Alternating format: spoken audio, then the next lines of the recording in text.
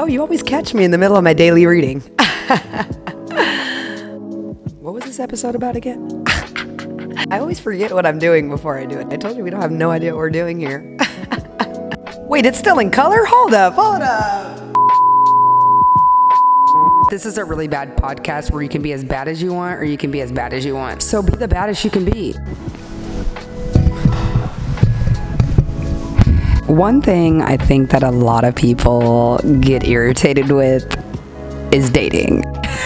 I don't know why I'm laughing so hard at that, but I just think one thing that most of us don't like doing is dating. Oh my gosh, what's your favorite color? Oh my gosh, what's your ideal date? What's your credit score? Which a lot of people don't know. What's your favorite food? Blah, blah, blah, blah, blah, blah. But once you get involved with someone, you pretty much are involved, right? Sometimes you pay for stuff, sometimes they do. I don't really care what the dynamic is on that. I'm not here to tell people what to do. I'm just saying, sometimes it's nice to be able to take care of your significant other, so to speak.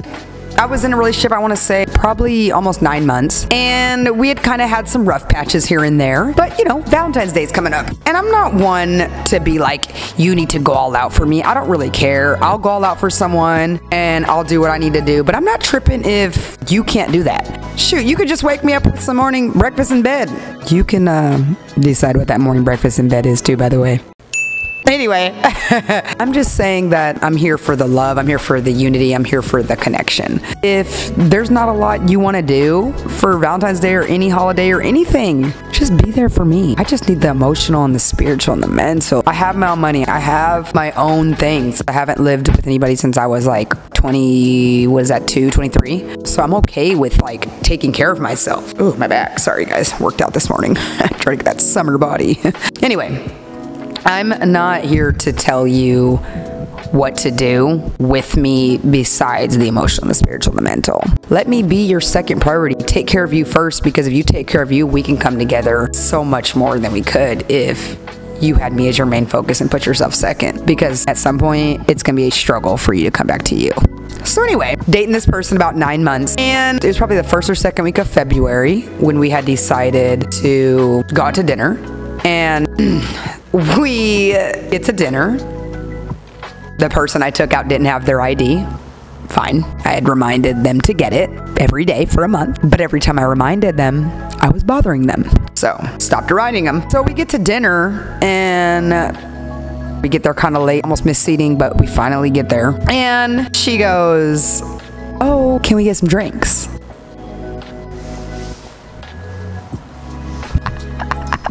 How are we gonna do that? How are we gonna get drinks? You want me just to get a drink and drink it and you sip it like we're 16 again? Like, oh my gosh, let's share a drink. No, this is not Charlie Brown and sharing a sundae on the middle of the like little diner. Okay, no, this was not that kind of thing. So let me finish the story for you. So I say, oh yeah, okay babe, yeah, let's get a drink. Because in my head, I'm over here like, oh my gosh, let's get a drink because, you know, it's Valentine's Day. I want to make sure she's happy, whatever. So I'm upset because I'm like,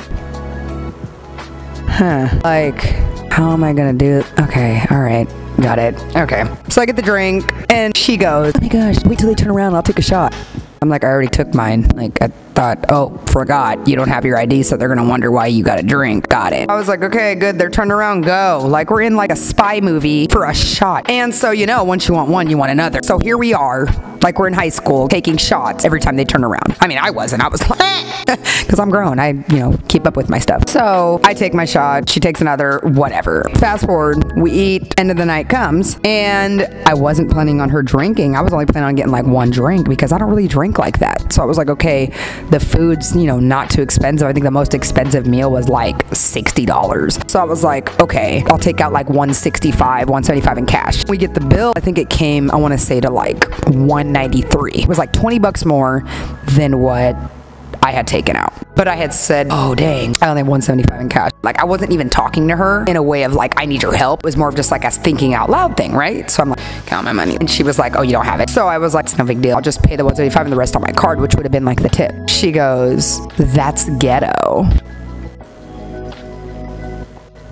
what's more ghetto than free? Like, you don't even have to pay for it. You just have to sit here and look cute until I'm done paying. It doesn't matter if I'm paying with some change from my piggy bank. How are you gonna tell somebody that's ghetto? That's ghetto? It's ghetto that you've been broke and you didn't see me saying anything. That's what's ghetto. So before you judge someone, don't date. What's more ghetto than free? I literally sat there and I remember looking at her and I said, wait, what? And she's like, oh my gosh, just take the money. And she had some change, I guess, from one of her jobs for tips or something. So I was like, okay. So I took her 20, took my 175, paid that in the tip. So we paid, left. And I was like, yeah, whatever, I'll just cash app you later for the rest. But again, this is why we've had rough patches, because these little comments have come out more often than not. We get in the car and she goes, did you send me the money? Did you send me the money?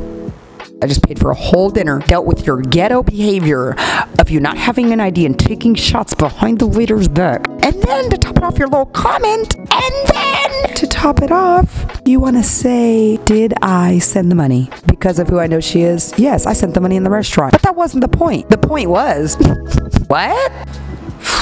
It was really sad. And then I didn't even get none at the end of the night. And I'm not even trying to say you gotta give me some. I'm just saying, dang, like you would think after all that mouth I'd get a little loving. Shoot. But no, I didn't. But she said she thought about it.